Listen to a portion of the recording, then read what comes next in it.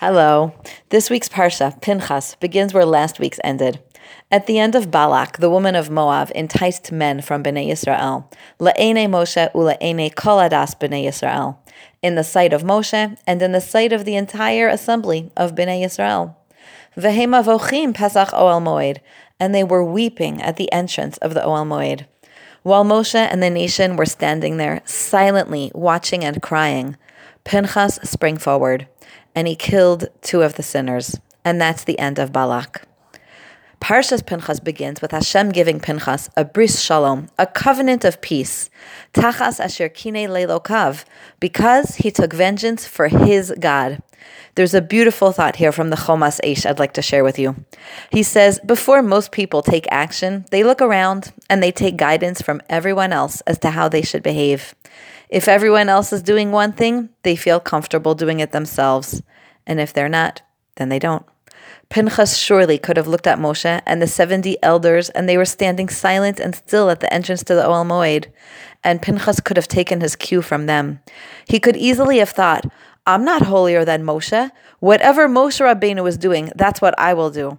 But Pinchas didn't even stop to look at how other people were responding to the public Chilul Hashem.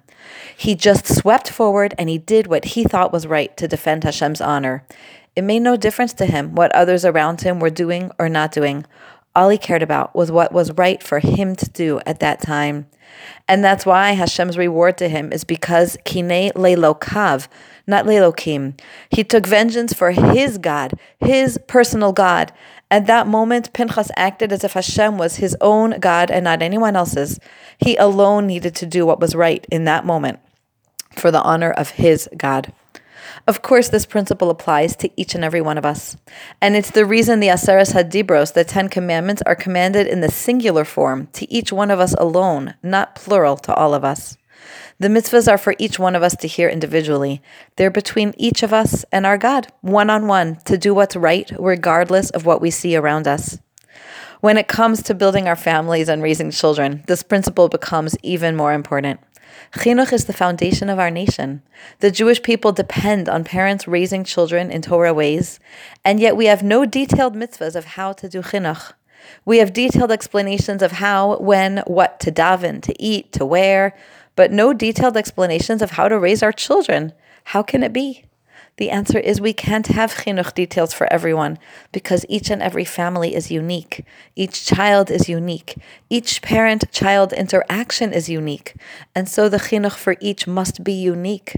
Chinuch is what happens between each individual set of parents and each of their children, one-on-one.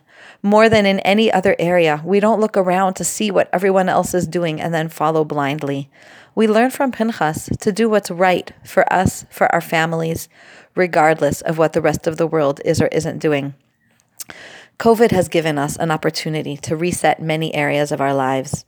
Much has been put on hold, and we've gained new insights into ourselves and our families. I'm hearing from many mothers that they've learned much more about their children in the last few months.